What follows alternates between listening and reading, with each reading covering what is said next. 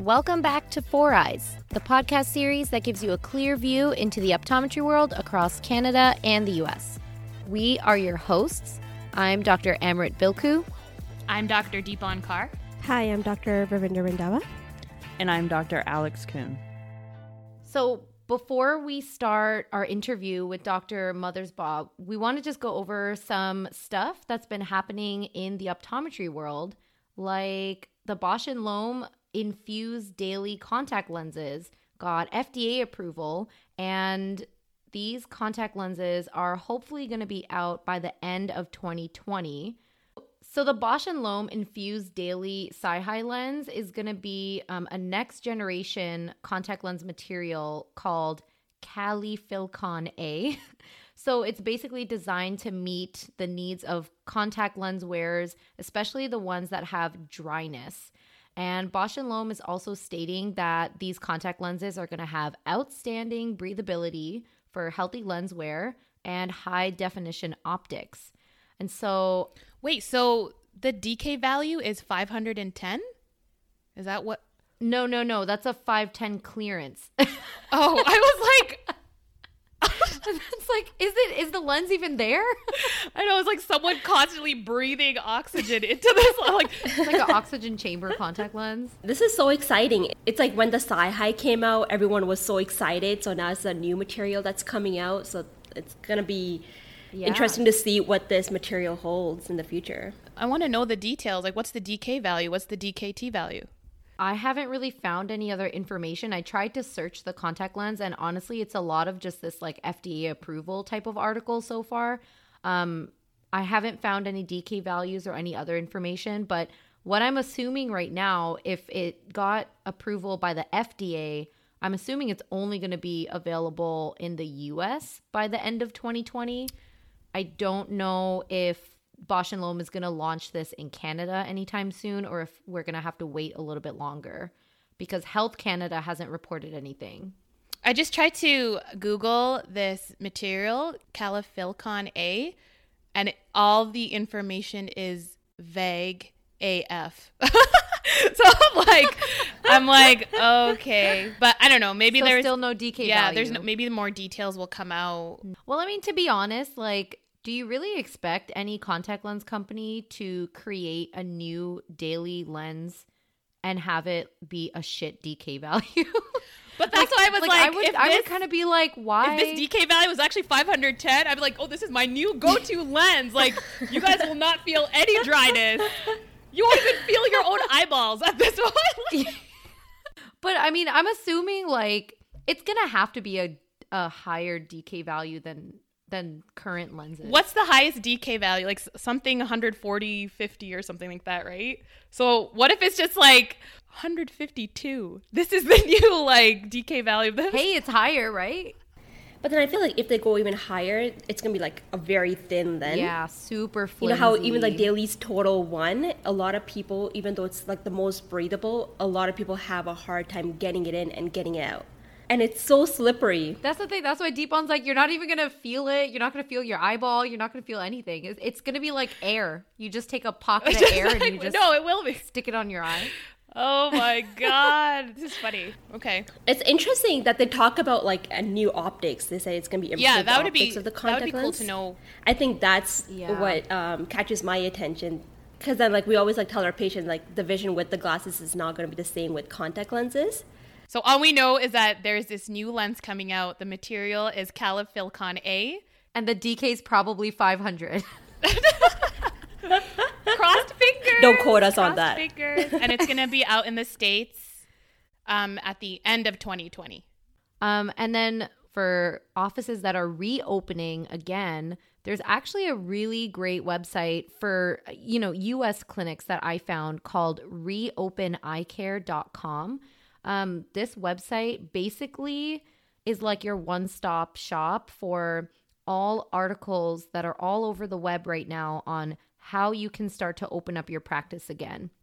And they have like marketing materials that you can download for free that basically tell your patients that your clinic is open. They have calculator tools for figuring out how much, cash flow you're going to get in a different scenario with reduced business. They have financing articles. They have articles for the rules and regulations, all that kind of stuff. So we'll leave that link for the website in our description so that you guys can take a look.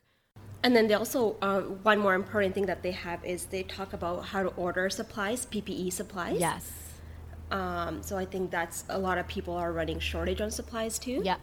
Yeah, it just basically grabbed I feel like we kind of mentioned this on our Instagram a while back. When COVID hit, there was just so much information being thrown at us. And it was just so overwhelming because every single media outlet or every single website and podcast was just giving so much information. You really didn't know what to do. And this one website kind of took all those articles from different websites and then put it in one place so that you can just search whatever you need to reopen your clinic on this website. So I think the equivalent to that website in Canada is iCare Business Canada. It's not as organized as that website, but it still gives a lot of articles on how to reopen or how to manage your staff. And iCare Business Canada basically kind of helps practices in Canada understand how to reopen in terms of practices and business. And just to clarify, the website is icarebusiness.ca. I want to give a shout out to all of our listeners for Four Eyes because I feel like we're still such a baby podcast. We've only honestly really been out for 3 months now. And we've seen our podcast really grow. And it's all because of you guys, our listeners, our Four Eyes family, everyone that's supporting us. We're so grateful and thankful for that. And I just want to give a shout out to all of the international listeners that we have, because our podcast does focus on US and Canadian optometry, and we're still working on that alone, trying to do research and seeing how we can relate the two countries. And, as our podcast grows, hopefully we can start incorporating more international optometry. So shout out to our listeners in Morocco, Mexico, the UK, Australia, Germany, Estonia, Italy, Sweden, Jordan, Nigeria, South Africa, Philippines, France, Turkey, Qatar, India, and Bulgaria. You guys are awesome. Thank you so much for listening to Four Eyes and supporting us. We just wanted to make sure you guys know that you're recognized too, aside from all of our US and Canadian listeners. Today, we're talking with Dr. Eric Mothersbaugh, who is the Dean of Student Affairs at the Illinois College of Optometry. After graduating from ICO himself, Dr. Mothersbaugh pursued a career in academic optometry and has stayed with ICO since then. And we brought him on Four Eyes today to share his experience in academic optometry and to dive deeper into why he believes that human interaction is so important to have alongside eye care. Once again, this interview was recorded over Zoom, so apologies in advance for any audio lag or distorted sounds. We hope you guys learned something from this today and enjoy. Can you tell our listeners who might not know you just a little bit more about yourself in general? Yeah, so my name's Eric Mothersbaugh. I'm an optometrist first and foremost. I graduated from Illinois College of Optometry in 2012. Since I got my OD degree from ICO, I've actually remained on campus for the entire first 8 years of my career. I did residency there right after graduation in primary care and ocular disease, and then got hired for a full-time faculty post after that. I did that for a little over 5 years, and then last fall, or fall before last, 2018, I got a promotion, made a switch over to administration. So my current role and title is Dean of Student Affairs, and that's primarily student services related stuff, admissions, recruiting being a big piece of it, but then also, of course, serving our students on campus in basically everything non-academic. I taught a course in optics, and now I do a whole bunch of admissions interviews every week. So I feel like I've kind of seen it from every possible angle, or almost every possible angle. Oh yeah, we remember you as our optics teacher. Yeah. And ethics. Don't forget ethics. 8 a.m. Yeah, and 7 a.m. So I had to, when I got the promotion, I actually wrote a formal letter of resignation for my full-time faculty position.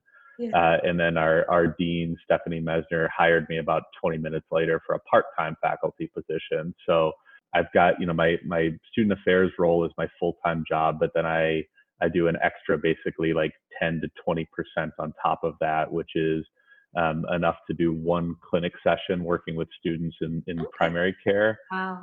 I do that once per week, and teaching ethics too is another part of that. So all that together keeps me plenty busy for sure. Oh yeah, definitely.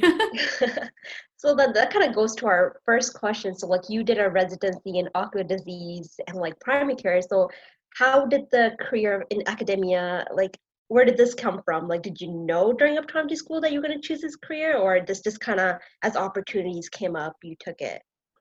I guess a little bit of both. It was when I first came to optometry school, I certainly had no intention. Quite frankly, I hadn't really even thought through that was a way that it could be used. I mean, like, I certainly hadn't really considered that a career path for myself. I was kind of operating under the impression that I had been since I was in, middle school, high school age, first getting interested in the profession, was that I'm going to get my degree, I'm going to move to some sort of suburban area, hang up my shingle and do a small private practice sort of thing, either solo or with a small group of 2 or 3 people, kind of what I had in mind. And it was during my first like weekly clinical assignment was during my second year when I was seeing patients regularly for the first time. And just kind of based on sheer luck of the draw, I guess, I was paired with an attending that I ended up having a really good relationship with. And in working with them, it just kind of planted the idea in my head that like, wow, I feel like the attending docs actually have a pretty cool job. They essentially step into the exam for the fun parts of it. They're, managing high level, complex medical cases, and also getting to, be a teacher at the same time and just kind of be like surrounded by motivated young people all the time. And that was when I started to realize that maybe it could be for me. And it ended up all, that paired with just some kind of lucky timing along the way of things being available when they are. And yeah, grateful to, mentors along the way that have kind of helped coach me through the process. Also, kind of going on top of that, what are some pros and cons of having this type of career, you would say? Every once in a while, usually around this time of year, actually, is when fourth years and third years are thinking about residencies. Fourth years are either already matched with one and moving up. So I get questions like this somewhat regularly of like, how do I know if it's right for me, basically? And I think there's definitely pros and cons to being in academia, and it can really be exhausting if you're not into it. So anyone who is trying to make choices for reasons other than I'm passionate about teaching, it's going to be hard for the pros to balance that out if you don't truly have that kind of underlying drive to want to contribute to the profession in that way. Certainly things on the pro side, I mean, I already kind of rattled a couple of them off a minute ago, is being around motivated people all the time, and getting energy from teaching and being, valuing not just the doctor-patient relationship, but also that mentor-mentee relationship that comes in working with students directly. I think a huge pro is that it's a very layered thing, and there's a reward kind of feedback mechanism in addition to the standard doctor-patient one that every optometrist experiences. I think that's a huge rewarding thing. Another big pro for people with U.S. federal loans anyway, such as myself, is I'm enrolled in a pretty generous loan forgiveness program because I'm employed by ICO, and ICO is a qualified not-for-profit. I'm a little over 7 years now into a 10-year track to have my debt forgiven. So I'm on an income-based repayment plan. I'm still paying my loans every month. It's calculated based on income. And when I hit the 10-year mark, I'll be eligible to apply for forgiveness, whereas the kind of standard versions of those programs are somewhere between 20 and 30 years, depending on exactly which one you're in. So the starting salary for, and especially like a new, entry level instructor, assistant professor in academia is going to be lower than what someone could stand to make in the private sector or corporate sector of optometry. But when you extrapolate the, savings on loan forgiveness over that 10-year period, it's actually not that far off. Biggest con, I think, like what a lot of optometrists feel, is that work doesn't end when work ends. You're always on call in some capacity, whether it be actually like legit on call for patient care, or students sending texts and emails and stuff at all hours of the night. So a challenge for me early on was developing like clear, healthy boundaries for myself as far as at what level and at what times I'm going to engage with people. And what I learned along the way was being strict with myself about setting those boundaries. People respected them. It was just, if I didn't set a boundary, then nobody was going to respect that boundary that wasn't set. I guess another one is just like politics of large institutions. Yeah. If I was in solo practice, certainly, or in practice with just 2 or 3 other partners, there's not as much red tape to get through and not as many personalities to have to understand and kind of balance when difficult decisions are being made. I feel like to be a faculty member, you need to be a family person, because you're working every day with a huge group of people that you see every single day during and even after work. So it's like a big family. You have cousins, you have your siblings, you have your parents, you have your little kids, and you just have to manage everyone like a big family. I feel that sense when you're working at a school. Everyone has such a different dynamic, and you have to be able to handle everyone just like a family reunion kind of a thing. Yeah, I've definitely experienced a version of that. It's, I think the only piece that I would probably disagree with there is the piece about having kids. I try really hard to have it not be that way, because students in optometry school are adults, and that's, this is me, the ethics person, talking now, but one concept that I try really hard to avoid when I'm interacting with students is paternalism. This idea of, I've been there before, I've done it, you haven't, I know better than you, sit down, shut up, sort of like parenting, that can, I think, at the graduate level, be disruptive to education. Yeah. But aside from that piece, I'm definitely right there with you on having like a bunch of cousins and siblings. Yes. Yeah. And for better and for worse, right? Like, it's a lot of dynamics to keep in play, but it's also like some of my absolute best friends I have been working with for almost a decade now. Yeah.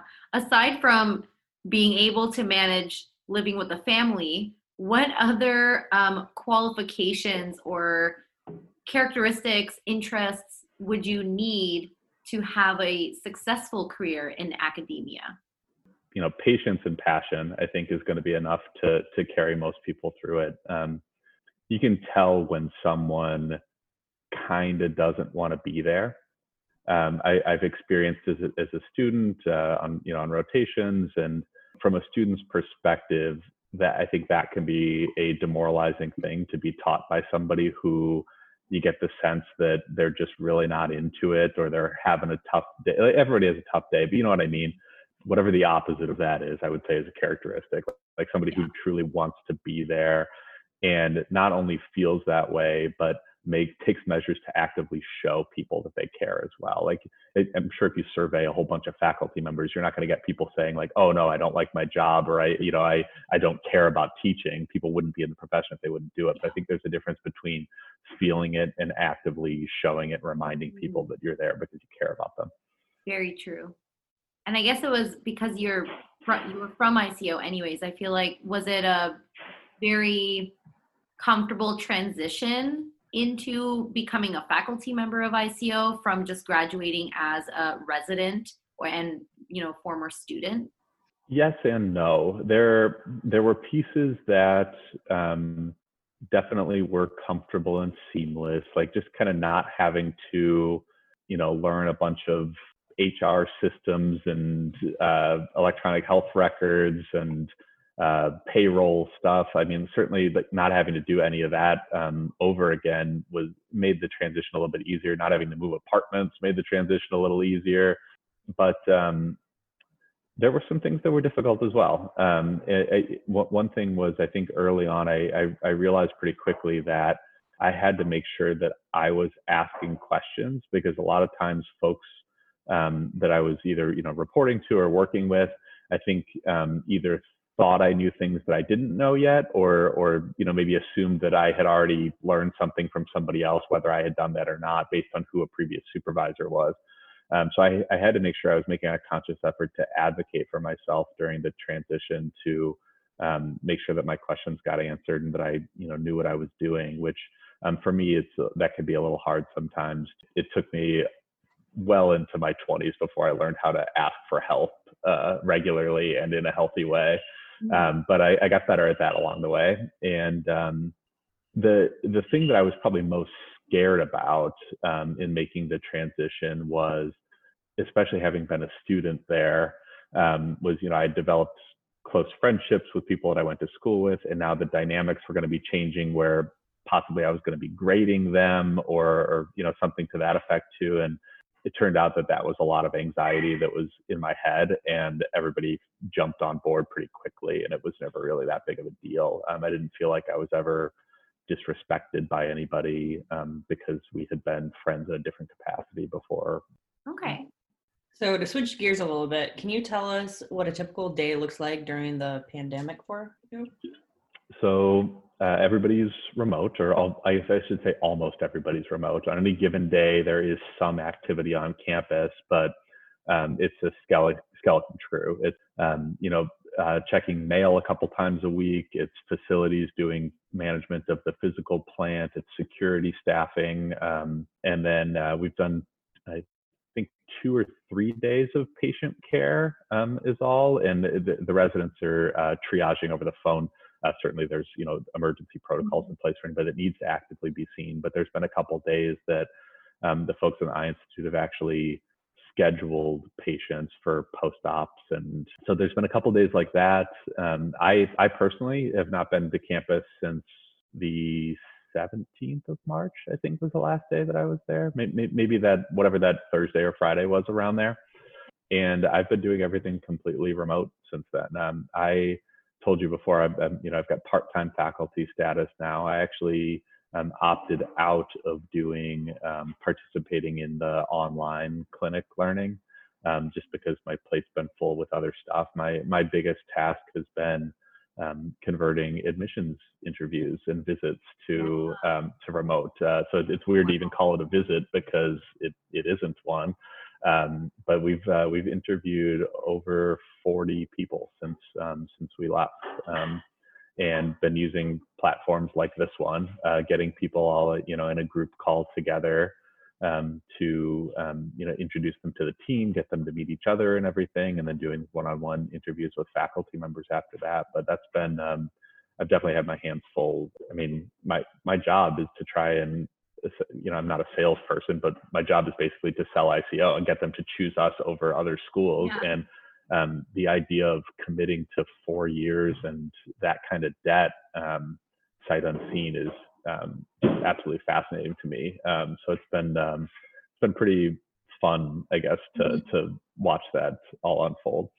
Is that pretty challenging? Because I know personally, I made the decision to come to ICO after the tour of the school. So I feel like that's a big factor maybe in some prospective students' decisions, is they want to see the clinic, they want to see the dorm rooms, they want to see, the classroom size, the labs, they want to see all of those things. Is there any alternative that the students get to see during the online interviews, like pictures or videos? Fortunately for us, our comms team has been pretty active over the last several years in putting together a good digital platform for us. So we've already got things that were recorded for virtual tours around campus and stuff like that. Certainly when they were made, it was not with the intention that this would be the purpose they would serve as a replacement for it. But I think we do a pretty good job showing who we are to students with our website and social channels and stuff. But yeah, it's been, that's been the biggest challenge of it, is it's obviously such a, one of the things that we love doing the most is showing off our clinic, showing off our city. So I feel like the most inherent selling points of the institution are not as present as they have been. Like in the shadows now. Exactly. So that's been the challenge. I think that's why it's been kind of fun for me to try and replicate that. I will say though that definitely right there with you, it would be hard for me to make that decision without seeing it, and it was part of what kind of sealed the deal for me in deciding that I had the right place when it was time for me to decide to go to ICO. But that said, like, this is happening equally to everybody across the board. So for the students, it's, they still get a head-to-head comparison, I guess, as if they're interviewing multiple places. Maybe even, how well a school is handling it ends up being a part of the factor in their decision too. So we'll see how it goes. Do you have to say, I was really, when I interviewed with ICO, watching the videos of the first year day in a life, that gave so much better perspective. And then I watched it again after first year. I was like, this is very accurate of what happened, like the roller coaster of everything. And it was neat. I really liked the day in the life. Yeah, it's pretty cool. They did I'll say we did a reboot of that recently with a couple of students that are in their third year now. So we'll see if there ends up being a third edition. Yeah. Yep. So you already did go over what your job looks like right now during the pandemic. How do you feel like your role as the Dean of Student Affairs will change once the pandemic is over? My hope is that across the board, we all learn some valuable lessons from this. I think a lot of stuff's going to change at ICO. I think we've certainly now lived and breathed what telecommuting is and isn't like, and I think there's going to be some lasting changes there, depending on position, depending on rank, and all that, and exactly what job responsibilities are. But I haven't quite figured out how much of that will directly apply to student affairs or not. But that's one thing that my head's always on as a manager of a team of people now, is keeping in mind these kind of work-life balance sort of things that can be, incentives to make employees good employees if leveraged properly. Specifically, my main number one job is being a student advocate. Like that's what I do for a living. So I don't think that much is going to directly change for me. I'm very anxious to get back onto campus as soon as possible. I love being there, but I think part of what we'll be doing on the kind of student support, student success side is helping people navigate with all the stuff that students navigate all the stuff that's come up for them and gone on during this time. Everybody's still in like survival mode right now, and I think once the dust does settle, things do start to go back to whatever normal is. I think there's probably going to be some emotional stuff to unpack for a lot of people, not just students, but that's primarily my work is with them. I feel like I'm not actually answering your question. No, you are. This is like exactly what we wanted to know. You actually told us more than what we wanted to ask you, just because I feel like it's more interesting for us than possibly some of our listeners, because we are also from ICO. And it's just nice to hear how the school is handling everything, because it's a big school too. So there's just a lot of people that have been affected. And I think, obviously nobody has a playbook for anything like this. Everybody's just doing the best they can. We've certainly been committed to sticking to the facts and following what the CDC is saying and following the mandates that are brought down by the federal government and our state government. And I think, having Dr. Kollep at the helm of the whole institution, knowing that he's got a student affairs background, it's all very, students first mentality. And I've been, happy to be at a place that has that as its core philosophy, because that's who I am too. In our mental health episode, you were mentioned quite a bit because you're a huge advocate for mental health awareness. Has the optometry school curriculum changed anyhow, or have any additional resources being implemented more into mental health awareness? Yeah, thank you. I think not just mental health, but the concept of student success in general has been a huge focus of ICO in the last couple of years. And quite frankly, I think it's a part of the reason that I was chosen for the job that I'm in, is because during that interview process, it's something I spoke very openly about, and had some ideas of things that I thought could be helpful to implement to make students more likely to be successful. It's a rigorous program, probably better than anybody, having just recently finished it.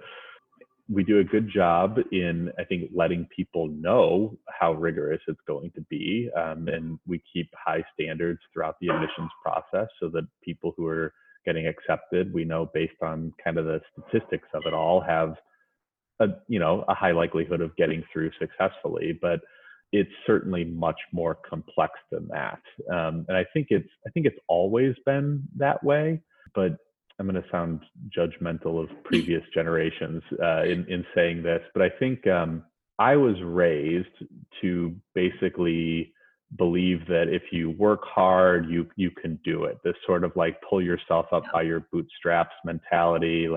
And I don't begrudge my parents for that, because I think that, grit or whatever kind of terminology you want to use, I think it's a valuable trait. But I'm so grateful for your generation for helping us all move through that and actually be able to openly admit, accept, and discuss that there are barriers to success that are beyond just sheer brute force will or like intellectual horsepower or something like that. Smart, hardworking, gritty people still struggle. And I think that's something that we've been really dedicated to understanding better and allocating resources to assist in. So in the last couple of years, we've launched a counseling program. We've ramped up our tutoring program to include not just like, hey, let's sit down one-on-one and go through biochemistry notes together, but actually having like a peer mentoring sort of dynamic in that too, that is called the academic coaching program, where it's like, it could range from like having an accountability buddy to make sure that you're, going to sleep when you want to and eating and exercising and all that, all the way up to, hey, I don't feel comfortable, or I feel ashamed to go talk to Dr. So-and-so about this exam. Can you kind of help me navigate that sort of mentorship? Another program that you kind of didn't mention, but I thought was really helpful at ICO was the Big Brother, Big Sister program. Yeah. I felt like it kind of helped with the first years a lot, that they kind of talked to somebody who already went through it, and I think when they were anxious, they could just kind of message them, and it's because your fellow peers are kind of going through the same thing, but kind of having somebody to mentor or somebody that's there to morally support you. I think that was a really good program as well that ICO offers. Yeah, and that's, I think over time, one of my hopes is to better integrate that program with this academic coaching stuff, and also with some things that we've dabbled in and tried in the past with having like faculty, small group advisors and mentors and stuff like that. I think there's an opportunity there to get all that stuff talking to each other a little bit more, so that rather than just like, here, this is your assigned person, I hope you like them, otherwise you're going to have to figure it out on your own. Having had it laid out from the get-go that people have multiple different avenues to get the help that they need, knowing that each individual might navigate those waters a little bit differently, is a huge priority for me. Yeah. So your bio on ICO's website mentions that you strive to teach human interactions alongside with eye care. Can you expand on what this means and how you implement this teaching to your students? Sure. Sorry, I cut you off. No, it's okay. Yeah. So that it's funny. I had to actually like look myself up on ICO's website because there used to be a whole like faculty page, and then when that changed, now it's just like a photo of me. But they did a video profile thing a few years ago when I was that was when I was probably like 2 or 3 years into my faculty role, and that piece about teaching human interaction along with patient care, I was probably 26 27 or 28 when I said that. So it means nothing now. No, I think it was cool to like rehear my past self talk about that, because I think that's like, that is at the core of who I see myself as an educator. And I think it's a big part of why I've made the move from faculty to administration and working in student affairs now. Where it came from at that time and kind of the core of my like teaching philosophy is really rooted in helping students understand the most complicated pieces of patient care. And I know that we've got a tough school, and I know that we've got faculty who, quite frankly, know their shit and teach it well.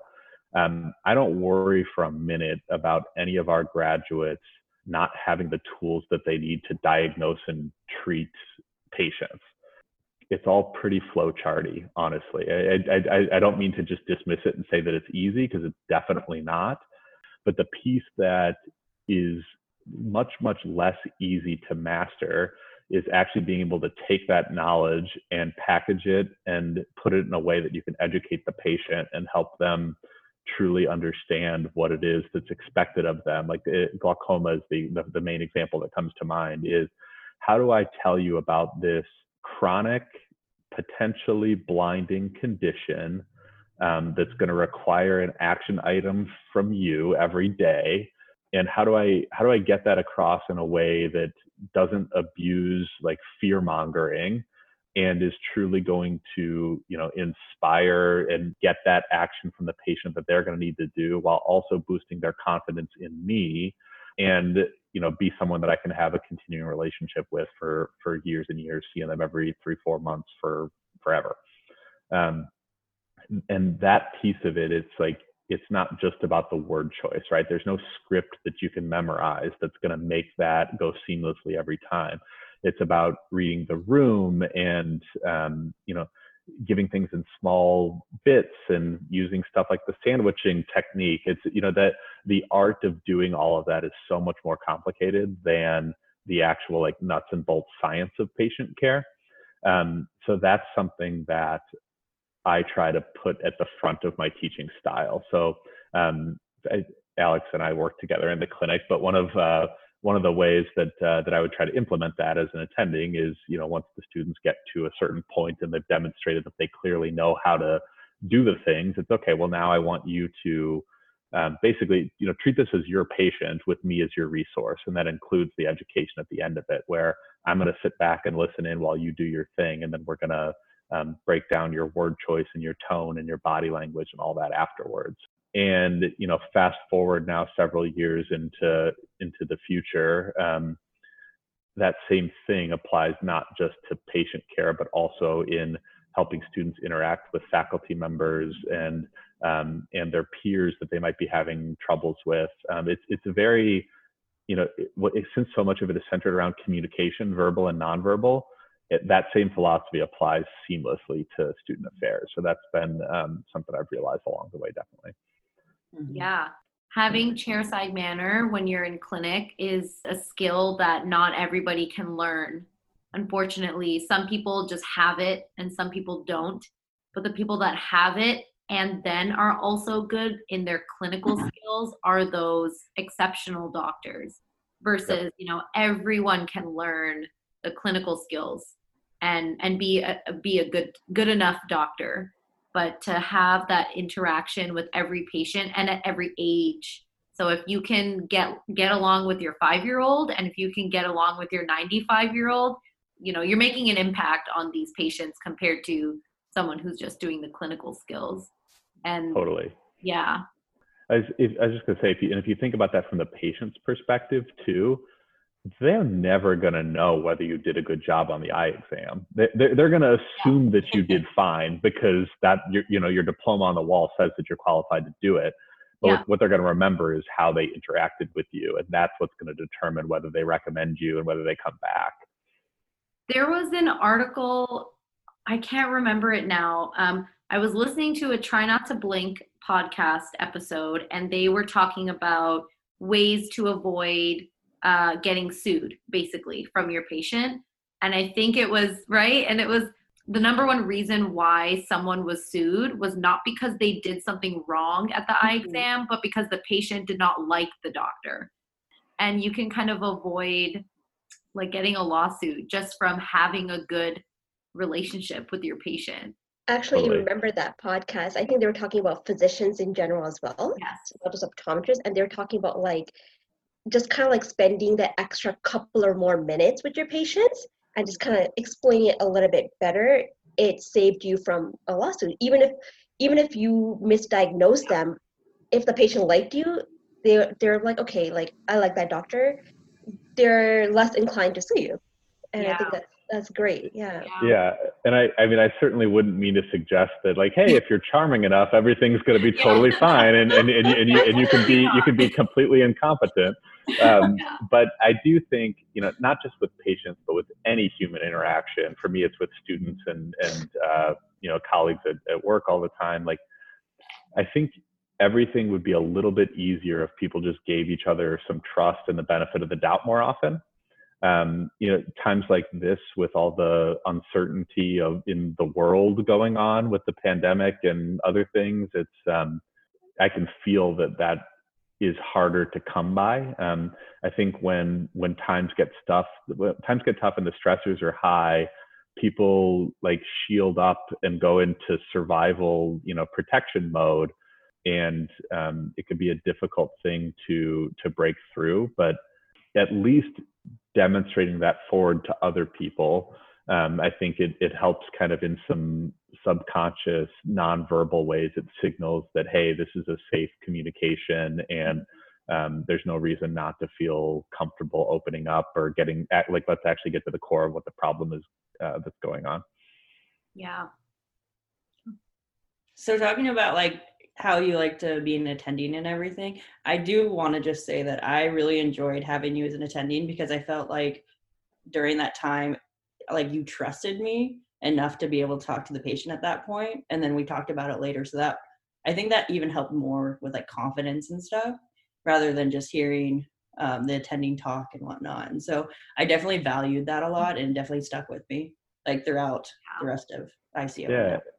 I appreciate that. I mean, I the only thing I'll reject is the way that the comment was directed, as if it was something that I did for you. I mean, I think that it's earned. The trust is a two-way street. Mm-hmm. Certainly not, not every student is ready for that. But I think one of the responsibilities of the educator is, knowing that at any given time you're working with a handful of students that might all, even though they're at the same academic level, they might be at different preparedness levels for that sort of engagement. And being able to have a close enough relationship with each of them to know, who's ready for what makes it pretty easy. Well, I think that's pretty much most of the questions that we had. I mean, we learned a lot more than we were expecting to, which is really nice. And it was so nice to have a conversation with you again after so long. This is going to be really helpful for new grads and then students. So a career in academics is always focused on the salary. And it's really hard to look at any other part of an academic career when you're still a student and you have all those loans on your mind. So I think everything that you talked about today is going to be really helpful for someone to make their decision or to pursue an academic career in optometry, because there are so many benefits to it that you pretty much highlighted today. So thank you so much, Dr. Mothersbaugh. Of course. For being on. Yeah, thank you very much. I appreciate you inviting me to be on, and I really enjoyed just getting to see your faces and catch up for a while too. So see ya. Bye. Bye.